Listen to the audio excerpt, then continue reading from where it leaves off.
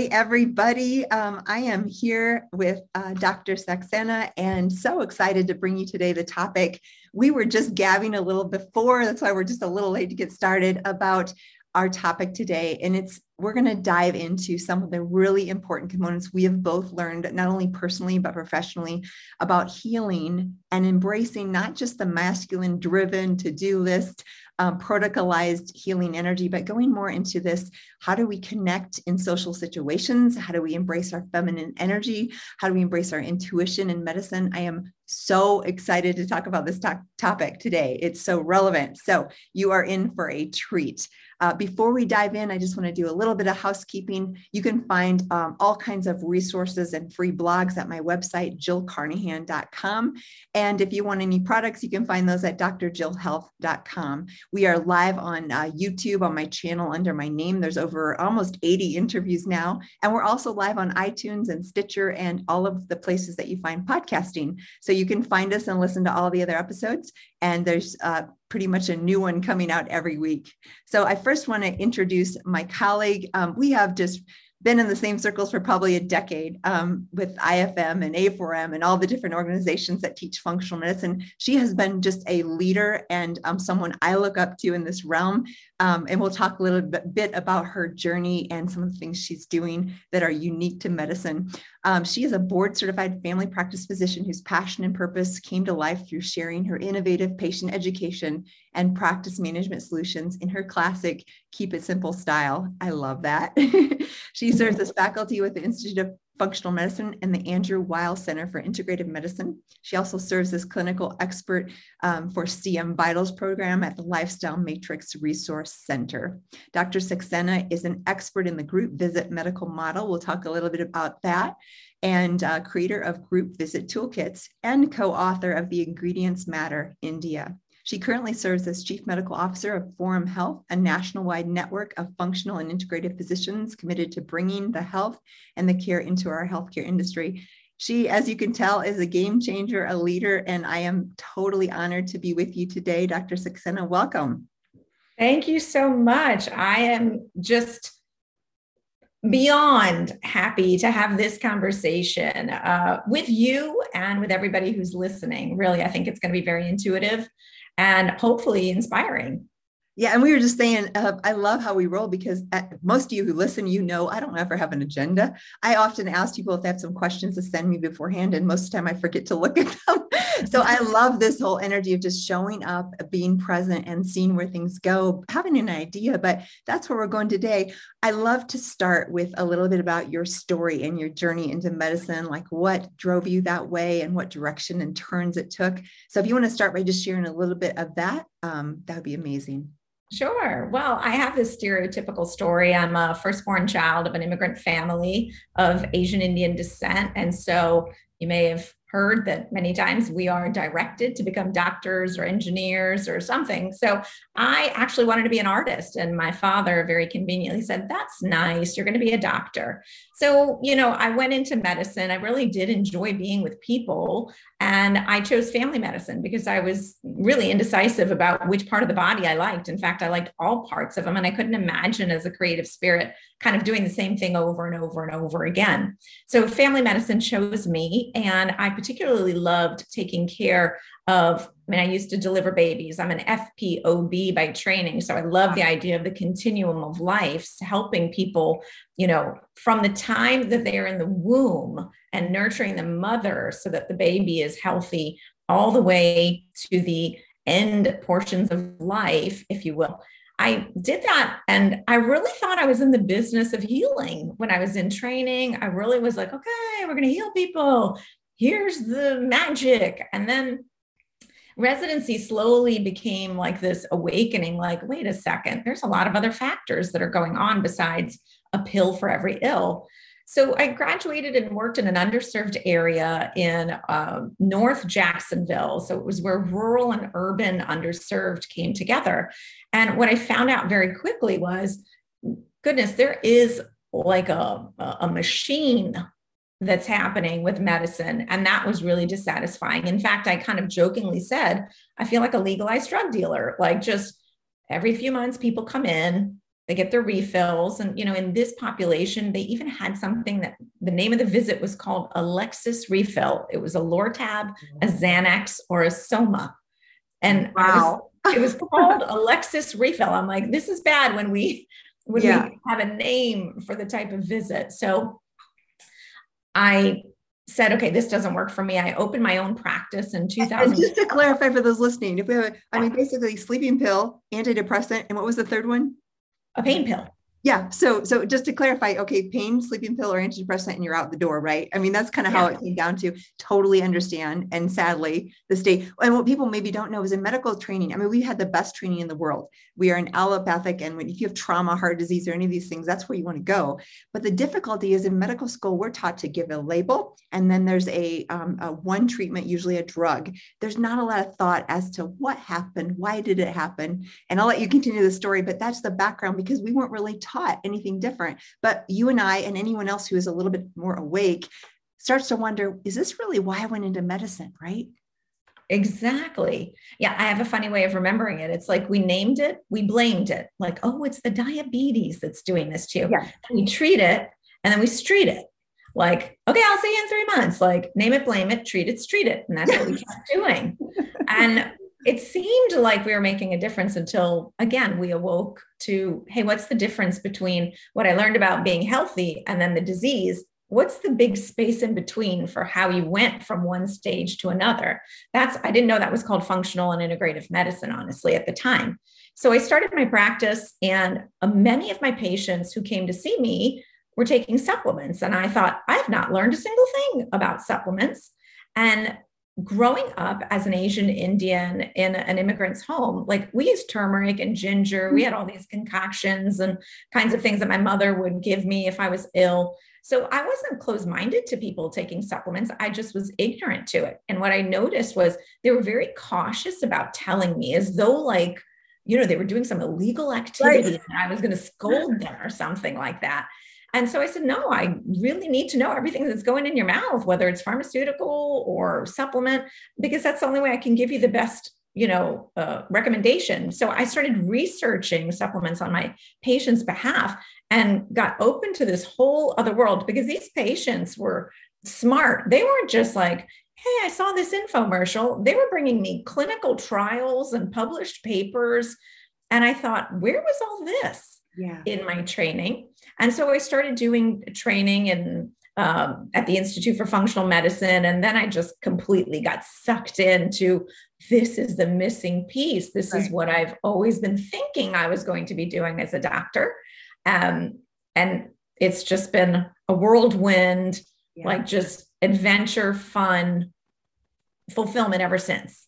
We always joke kind of like we get the virus, right? Like we get infected with the, kind of interesting nowadays to say that, but like when you get the functional, and like you and myself and so many other practitioners like ourselves that I've heard, we know in our hearts what we wanted to do, why we went into medicine. But at the time, at least for me and you, we didn't know the name. And then we discovered, oh, this is what I've known in my heart that ever since I went into medicine, this is the kind of medicine I wanted to practice. I just didn't know there was a term and a name and an education. And like you, I dove full-fledged, never to look back, into functional and integrative medicine for that reason. It's so much more satisfying, really, because you get to really dig deep and solve problems and all the things that we enjoy as practitioners.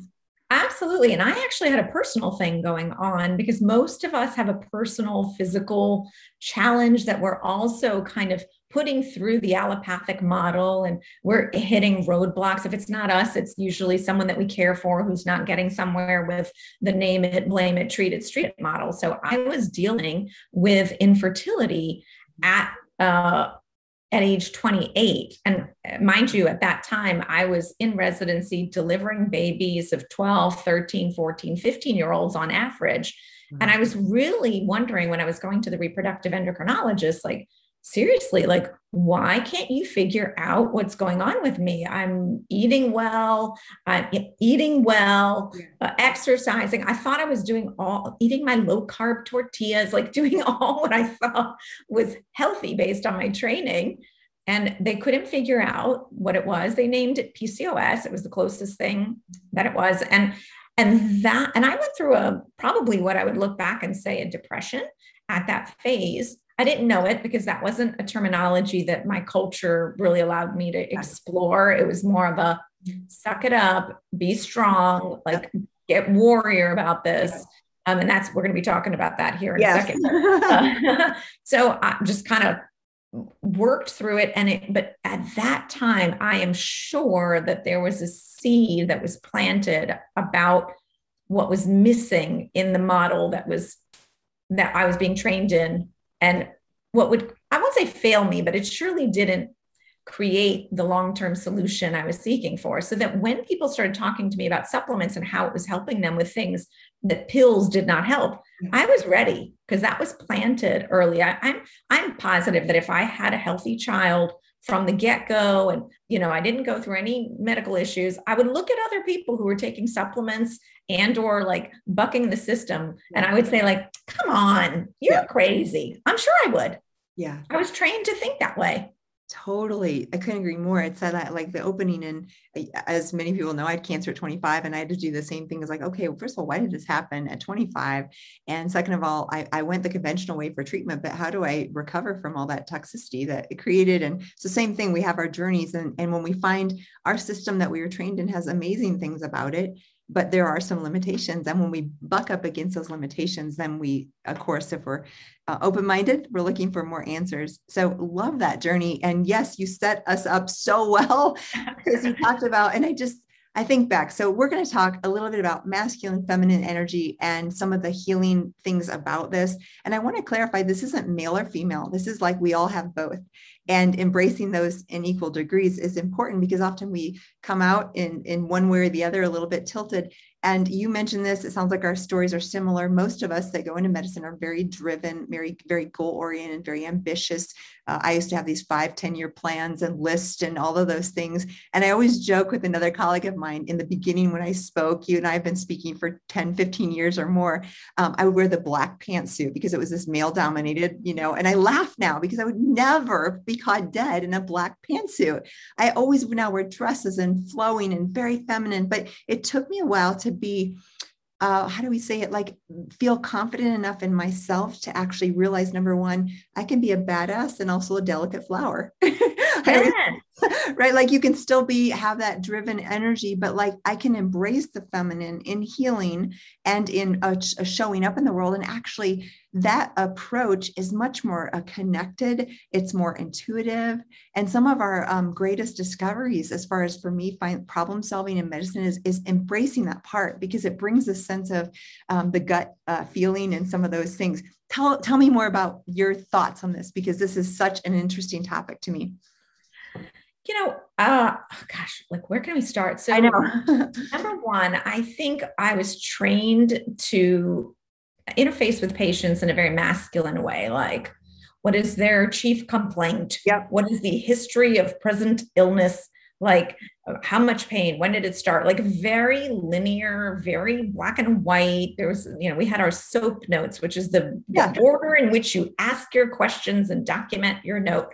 And feminine energy knows that people don't talk according to our note structure, so when I would see patients and they would, want to talk about something that wasn't in the order of the way I was meant to document, there were times that I would initially guide them back, if you will, to that protocol method. Right.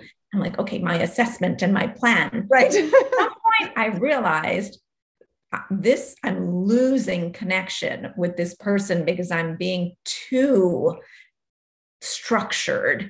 And there was this flow and this intuition that I was ignoring because there were certain things they were saying that I wanted to explore, but I wouldn't because it wasn't part of the linear algorithm I was supposed to follow. Now, listen, there are times when the linear algorithm is the way to go. Like if somebody's having chest pain, right, I'm going to stay linear because it's an urgent kind of situation, urgent, emergent. But there are many times when you're managing. Yeah, right, exactly. So I realized that what people really wanted was to be heard. Like half of the healing is in the listening of who you are. And it's just natural. I was a big sister. I loved educating just from a standpoint of being the person in my family that bridged the cultural connect between our roots and this whole new way of living in America. So I loved learning about people, and they loved that I was interested in just being open to whatever their intuition said. And that was a very feminine aspect of me showing up, even though I didn't know it as feminine. I just thought it was polite and respectful and really genuinely caring to see what they thought, which was not part of our medical training. Yeah. It was more like get a history, not connect. Yeah. And what we were taught is, okay, you get this history very clinically linear. And then you take that, you do tests to scientifically prove what you think could be the differential, which means the different types of things that it could be as far as diagnosis. And then you come to a conclusion and present that and present a treatment, just linear XYZ. What you're describing is much more of this, first of all, holding space, creating a safe place for that person to share. And I know you and I both, we're taught in medical school that you need to remain objective. You must not share personal stories. You must never shed a tear, right? And I remember like, I'm emotional and engaged. And when I started being okay with actually expressing my own emotion or expressing compassion with a tear once in a while, if it came, or just being so open to let them kind of go and lead me versus me lead them, the magic happens there, because number one, they start to really feel heard and seen. And human connection, which is what we'll talk about as well, is the foundation of healing. So when they feel, honestly, you've seen the studies, and we don't need studies to tell us this, but it's that connection, that trust that actually starts the healing process with your practitioner. And if you're listening out there, you all have examples of great experiences where all you did was you cried because you felt heard for the first time in your life by a practitioner who listened to you and took you seriously and didn't downplay your concerns. And then you've had, as I have, other practitioners who literally in and out, maybe 5 minutes, 7 minutes, and you just left like completely confused. Like, what just happened? I don't think they even know my name, let alone why I'm here. Right? Yeah. Like handled almost. Yeah. And I do think, it's interesting, like how things happen in your life.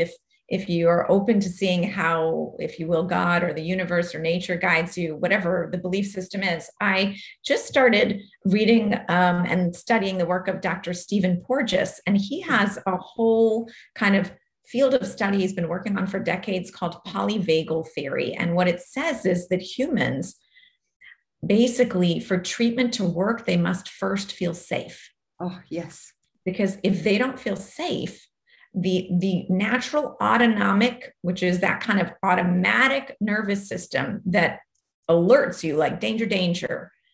If your autonomic system senses danger, danger, then healing, even if it's the right treatment, doesn't have a chance to get integrated, because it's like your body knows, like, beware.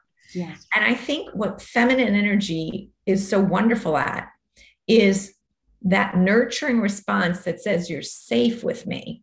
Yeah. And when you create that, which I think many of the times is because a person feels heard. And what I use the term is recreated, like not just I'm listening, but I am processing and saying back to you what I believe you're saying, and your intuition and your words matter to me. Like what you think is going on matters to me. So then all of a sudden the patient feels safe. Mm-hmm. And if I create that space, like you mentioned, for a patient, and then initiate treatment A, and let's say another practitioner initiates treatment A, but doesn't create the safety space, the data shows that the person will get better with me. Yeah. Even though it's the same treatment. Love that. And don't you find too, I find all the time, of course, I learn every day from my patients. And it's often like the time where they're like a little, like if they have the safe spot that we've created where we're listening and really wanting them to hear what they have to say. And then we say, sometimes I'm sure you say this too, well, what do you think is going on? And they often hesitate, and they're like a little bit like, well, you might think I'm crazy, but this kind of makes me wonder about X, Y, or Z. And you know what? So many times they are right on, but they're scared to say, or they're a little bit, or they've been made to feel bad about this strange thing they're thinking, except it's not strange at all. And I so often find if we just listen, the patients really know themselves. They know what's going on. And we can be as a guide and maybe with more experience in whatever realm we're dealing with, but it's so powerful, isn't it? Oh, absolutely. I mean, I think you've been around as long as I have in healthcare, where it used to be called doctor's orders. Oh, yeah. Doctor's orders. You must do this. You must do this. Like, here's your prescription, doctor's orders. And then it became like culturally doctor's recommendations. Uh-huh.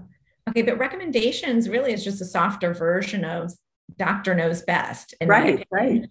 Right. And so now it's shared decision making or informed decision making, where finally we recognize, hey, patients have a tremendous amount of understanding potential if we just actually partner with them versus have this hierarchical doctor patient kind of space. So just even in the language, we are shifting from a male energy, like patriarchal orders. Yes. It kind of got a little bit into the feminine with recommendations, but I think this shared decision making is the center of feminine energy. Oh, I love that. And that's exactly. So two things I'm thinking. I want to talk about you have been a pioneer with group visits, and this has been a game changer. You've been teaching it to other physicians. I want to go there in just a minute. Before we do, practically speaking, say someone out there is listening and they're like, Dr. Saxena and Dr. Carnahan, I have had so many bad experiences with doctors. I've been ignored. I've been told I just need an antidepressant. And you guys listening know you've been there. What would you talk to the patient as far as advocating for them, and how could they show up? Not that it's all their responsibility, but what tools could we give a patient who's been struggling with this, not either feeling heard or safe or seen, and some of the things we're talking about? I think number one, to be prepared with what you know and be confident about what you know. You might take an extra step and do some research and bring it to the doctor, especially, or the nurse practitioner or physician assistant, because they may be stuck in a model where they really do only have 5 to 10 minutes with you. So as a partner, come prepared with what you think might be a set of options for the provider to consider along with you, as opposed to coming and just kind of, if you will, dumping on the provider and then just hoping they figure it out. So because, on the flip side of it, there is this whole thing called provider burnout from this responsibility of, quote unquote, having to fix and protect, like a very male energy burnout kind of thing. So I think being prepared, being an advocate for yourself, coming to the table as a partner is great. Now, you might do all that and you still have someone who's not willing to participate as a partner, does not really honor your word, you don't feel a connection, you don't feel safe. Then I think it would make sense to go find someone that you do, because just with the research, as we're pointing out, and just from experience, treatments are just may not stick if you don't feel safe with this person. And, there's so many great ways on social media to find out those practitioners that are great listeners. Obviously, I would direct you to a functional and integrative medicine provider, because that's what we're trained in. Part of what we do as functional medicine practitioners is, one, identify and address the underlying cause. But number two is in the context of a therapeutic partnership. Like, those are the two principles, not just find the root cause, but then partner with the patient. So find one of us. There's many different directories at IFM, A4M, that you can just look up, what you're searching for as an expertise. And I would say go to the websites and get a sense of the flavor. Your intuition is strong. Trust I'm getting a little Star Wars about this, but trust your Jedi instincts. Honestly, though, that's the root. Like, we're talking about love and acceptance and safety, number one. So not only loving, trusting yourself, but that trusting your intuition. We're talking about, as practitioners, how powerful it is when we model that trusting your intuition in a direction for patients. But we're saying the same if you're a patient looking for trust your intuition. And if you don't first find answers, your doctor says, hey, your labs are all normal, come back in a year. I don't see anything wrong. And here's a sleeping medicine, a pain medicine, or antidepressant. Not that those are inappropriate at times. We have no problem with that. But again, if there's a deeper thing, trust your intuition and keep looking. Don't give up. And then the second thing is that just finding that space where you feel heard. It doesn't have to be an hour visit. It could be a shorter visit, but just a space where you feel heard. And practically, we're both involved with IFM and A4M. You can go to ifm.org, search A4M. Both of those have practitioner links and resources, so you can can actually search by zip code and find docs that are in your area. And I would totally agree. That's usually where I send people as well. So group visits, you have been such a pioneer in this. And of course, love this. Tell us, first of all, what does the research show around the power of groups and healing? And then what's practical ways for either patients to find groups, or what do you do in your clinic? Just tell us a little bit about group visits. Yes. So I want to just preface it to say, like, this is common sense. Mm-hmm. Whether you are a patient or a provider, I'm sure you know that community is medicine, like from personal experience, whether you're on a softball team or at a church, there's something powerful about group. So now let's talk about group in healthcare. So in conventional medicine, which is that allopathic model that Jill and I were both trained in, what we started realizing is that when a group comes together and is able to share their successes and or struggles about whatever topic, somehow the people who are in the group are smarter, so they have higher knowledge scores, they have better outcomes because somehow in the sharing, there is more what we call self-efficacy, like a sense that I can do it. Yes. That starts to rise.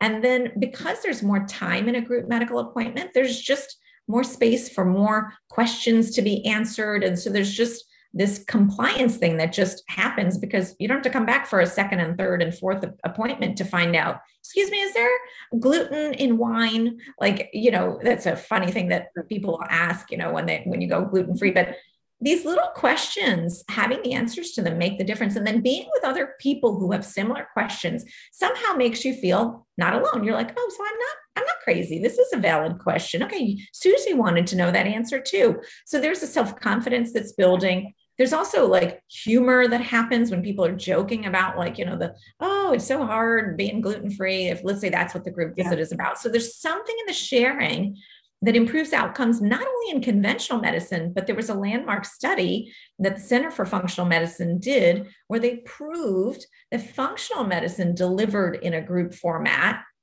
did better than individual appointments as it related to lifestyle and really addressing the root cause. So community is medicine, full stop, period. So the question is, how can you create community, whether it's in your medical office or even like a group of friends that are all committed to, we're all going gluten-free, or we're all going to eat anti-inflammatory for a month. Yeah. And I mean, that's why organizations like Weight Watchers for years have had so much success, because they get people into connection in groups, and this is key. So, two questions. First of all, how do you do that in your practice? Like, what would that look like in just a nutshell for people to, and then how would patients find something like that? That might be the other question. Yeah. So with Forum Health, what we did was we have a national network of physicians. And so we started creating Zoom groups. Love it. So all of our providers would refer into these Zoom groups that were run by myself and a health coach. So we have one right now all around mental health, using amino acids as neurotransmitter fuel makers, if you will. We teach people about brain health, neurotransmitters, and literally we all gather on Zoom. And what's beautiful is this is a mental health topic. And on Zoom, people can hide by video. They can change their name so that they can be Superwoman, as we tell them, name yourself a superhero or your favorite color, whatever you want.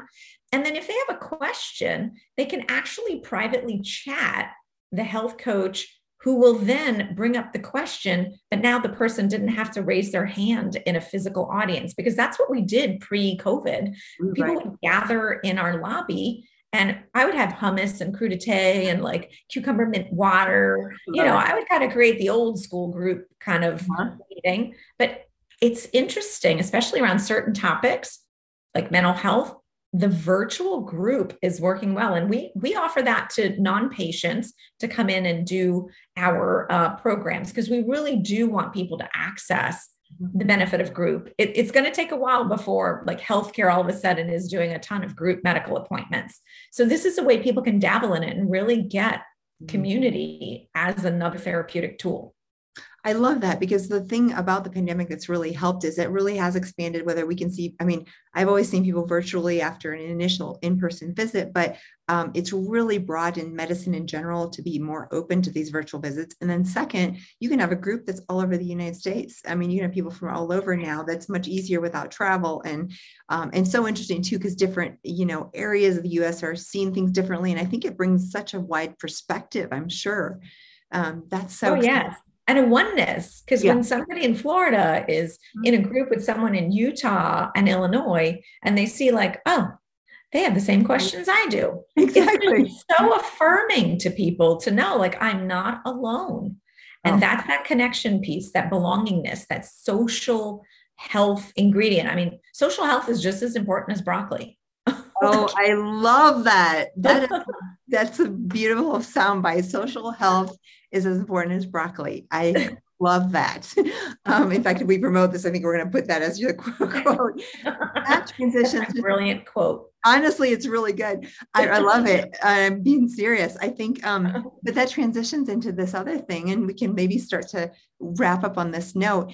We've been in a pandemic and we thought it was over, and it's not. And this is our life. And I know that there's been so much stress on our patients. I remember in the very beginning thinking, I have no problem with the protocols, with all of the things we did to keep people safe. But I remember thinking at the very beginning, isolation is not good for people. This could be so dangerous. And we're seeing extended. Now, granted, many people are able to get out and about in safe ways. However, there's still patients I know that haven't left their house in 9 months or 12 months. Talk a little bit about the unintended consequences of isolation on our health, and how that's, because I'm seeing it, I'm sure you are, we are in a pandemic now of mental health issues because of the isolation. And we have to think of all these things, again, not at the expense of safety, but let's talk about isolation and how it does affect us. Yeah. So I think that we always knew that loneliness and isolation wasn't a great human nutrient. I mean, humans are social beings. So the CDC has actually amassed some data that shows that loneliness and isolation will increase your risk for all diseases. And just for an example, heart disease and stroke, being lonely and isolated increases your risk by 29%. 29%. So we used to say that sitting is the new smoking, right? Like sitting for 8 hours a day. I want to say that social isolation, is right up there as a risk factor. And isolation to me is not necessarily just being physically isolated, but it's being, if you will, like socially, in the sense like you're not a part of a group, you're not a part of a community, you're not a part of a bigger one. And because there's many people who can still stay connected virtually if they still feel comfortable, if you will, hunkering down in their house for 9 months. But if you're Facebooking and you're Zooming and you're this, you reduce the impact of loneliness and social isolation. Yeah.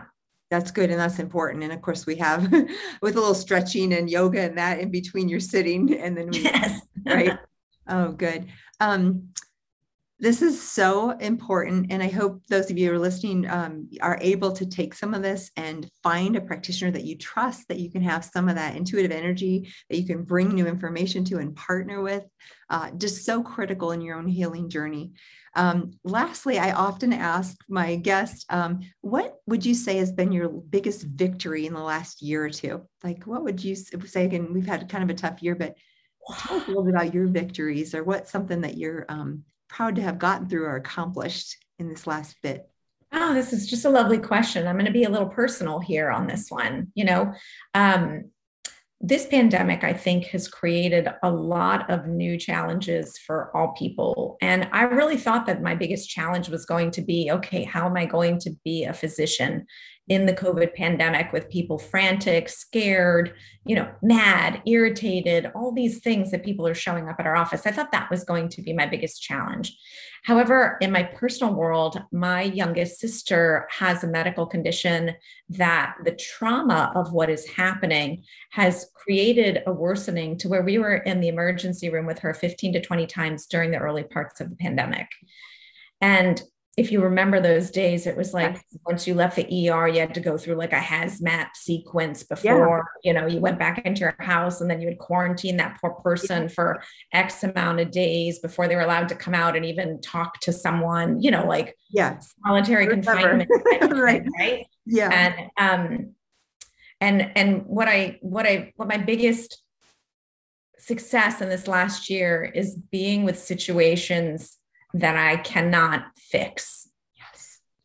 Okay. Like just trusting that there's some richness in the pain or some richness in this friction, and just being with it, because my automatic, if you will, male energy is got to fix it, got to figure out what's going on with my sister, must protect her. Oh, I'm the doctor. Like how bad it looks if I can't even solve her issue. I'm supposedly a functional medicine doctor. I'm supposedly a teacher of this. Like who are like all that imposter second guessing of yourself and it did like come up moment to moment. And my biggest success is being able to be with that and say like, okay, I get that you're thinking that right now, and that's okay, but we're going to take a new action today and let's hope it makes a difference. And if not, we'll deal with that. And that's been huge to just be with uncertainty and change.